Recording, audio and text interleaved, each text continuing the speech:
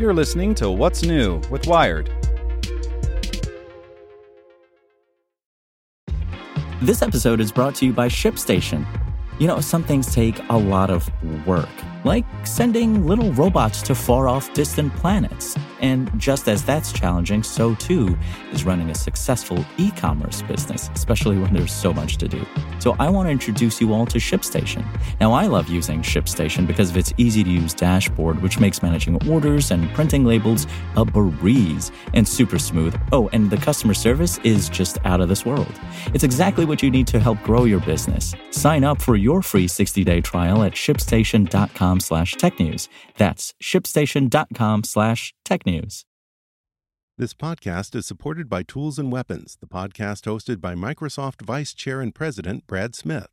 Each episode features insight you won't find anywhere else from the center of the conversation surrounding emerging technologies like AI. Right now in the podcast, you can hear a special episode where Brad Smith lays out Microsoft's vision for a vibrant marketplace driving the new AI economy. To hear more, follow or subscribe to Tools and Weapons with Brad Smith wherever you get your podcasts. It's Thursday, October 12th. I'm Zeke Robison. Today we ask, what do we owe the octopus? Mounting research suggests that cephalopods experience pain. Now the National Institutes of Health is considering new animal welfare rules that would put them in the same category as monkeys.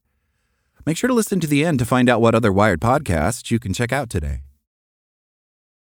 Consider the octopus. Smart and sophisticated, it has a brain larger than that of any other invertebrate. With 500 million or so neurons, its nervous system is more typical of animals with a backbone. In lab experiments, the octopus can solve mazes, open jars, and complete tricky tasks to get food rewards. In the wild, they've been observed using tools, a benchmark of higher cognition. Researchers have long been awed by their ability to camouflage, regenerate lost limbs, and release ink as a defense mechanism.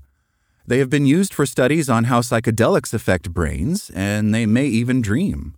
Importantly, research shows that they also seem to experience pain. Almost all animals have a reflex for responding to noxious stimuli, called nociception, but not all are aware that the sensation is bad or unpleasant. An awareness scientists now think octopuses and other cephalopods have. Some scientists say this is proof of sentience, the capacity to experience feelings and sensations. The state of cephalopod science has prompted the United States National Institutes of Health to consider whether these animals, which also include squid, cuttlefish, and nautiluses, deserve the same research protections as vertebrates. A growing body of evidence demonstrates that cephalopods possess many of the requisite biological mechanisms for the perception of pain, the NIH wrote on its website. The agency is soliciting feedback from scientists and the public online through the end of December. Currently, invertebrate animals are not regulated under the Animal Welfare Act in the U.S., nor are they included in national standards for laboratory animals in federally funded studies. Under these rules, scientists must seek approval from their institution's ethics boards for experiments involving animals such as mice and monkeys. These boards ensure that proposed experiments comply with federal laws and minimize pain and distress to the animals. The research must also produce benefits for human or animal health or otherwise advanced knowledge. Scientists often use rats, mice, monkeys, worms, and zebrafish as models to mimic aspects of human diseases and study biological processes. But there's growing interest in studying cephalopods to investigate movement, behavior, learning, and nervous system development, which means more researchers than ever are doing experiments on cephalopods. Robin Crook, a leading cephalopod researcher and an assistant professor of biology at San Francisco State University, says studying cephalopods may provide important insight into how the brain works. If we want to understand the fundamental organizing principles of nervous systems, we need to look beyond brains that are all of the same evolutionary kind, and cephalopods are the only independently evolved, really complex brain, she says.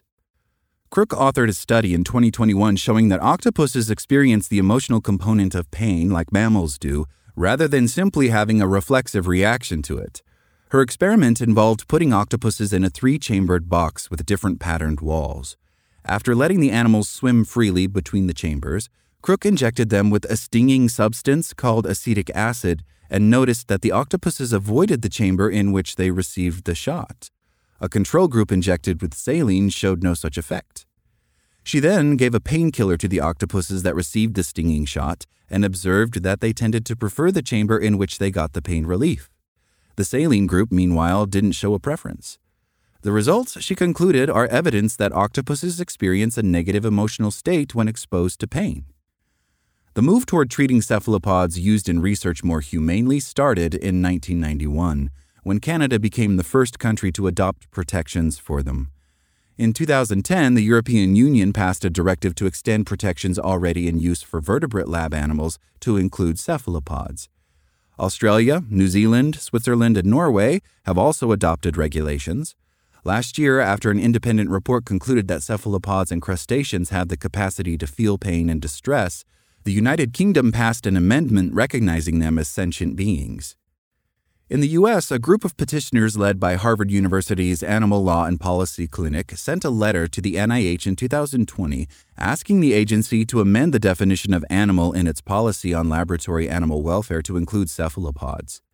The letter made its way to Congress, and last October, 19 lawmakers requested that the U.S. Department of Health and Human Services, which includes the NIH, adopt humane care handling standards for them.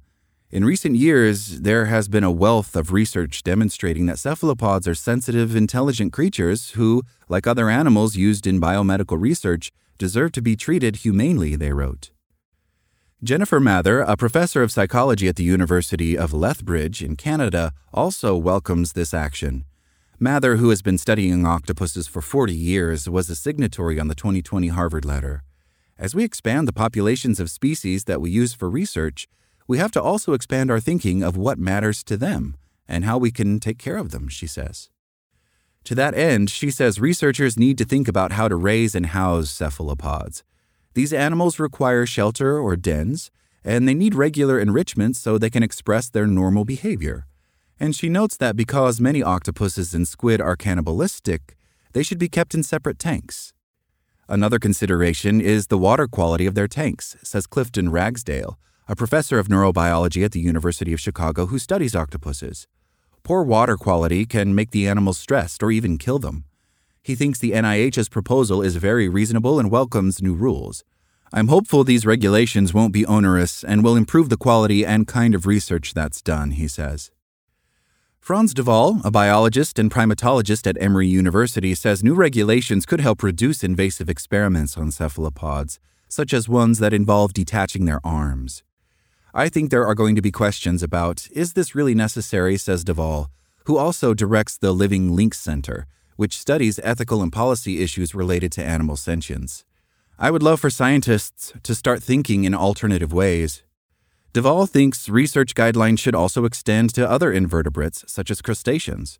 He points to a 2013 study in which researchers from the University of Belfast showed that crabs in tanks learned to avoid electric shocks and sought out areas in the tank where they could escape them. The authors argued that this was evidence the crabs experienced some form of pain rather than just a reflex. Basically, every animal that has a brain, I'm going to assume that they are sentient for the moment because the evidence is going in that direction, Duvall says. It's thought that animals without brains, such as starfish, jellyfish, and sea cucumbers, do not feel pain in the same way humans do. Crook is in favor of regulations for cephalopod research, but she says it's not as simple as including them in current policies that apply to vertebrates. Because these are fundamentally different evolutionary branches of animals, it's really hard to know whether a drug that you would give to enhance welfare in a vertebrate animal is all that effective in a cephalopod, she says. For example, the opioid buprenorphine is often given to lab rodents and monkeys as a painkiller. Its effects on cephalopods, however, is unknown. How do you look at a cephalopod and say, that one's in pain and that one's not? Crook asks. There's no point regulating if we have no idea whether or not we're actually enhancing the welfare of the animal. She thinks more research is needed on anesthetics and painkillers to learn how to best carry out experiments that may cause pain to these animals. For now, the NIH is only considering changes, and the agency hasn't yet set a date on when those revisions would be implemented. As scientists learn more about how invertebrates experience pain, research protections may one day extend to much more of the animal kingdom. Make sure to check out our other Wired podcasts. Today in Wired Business, Epic Games' sale of Bandcamp has left the artist-friendly music platform in limbo. Checking in on Wired Science, a monkey got a new kidney from a pig and lived for 2 years. And on Wired Security, how the UN risks normalizing internet censorship.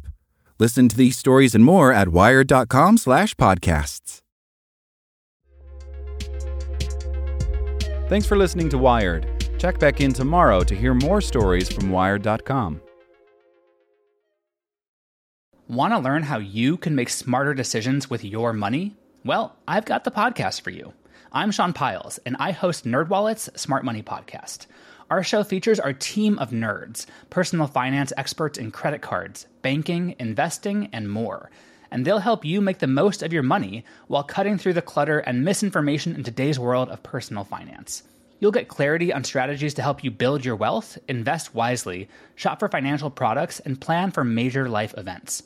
Listen to NerdWallet's Smart Money Podcast wherever you get your podcasts.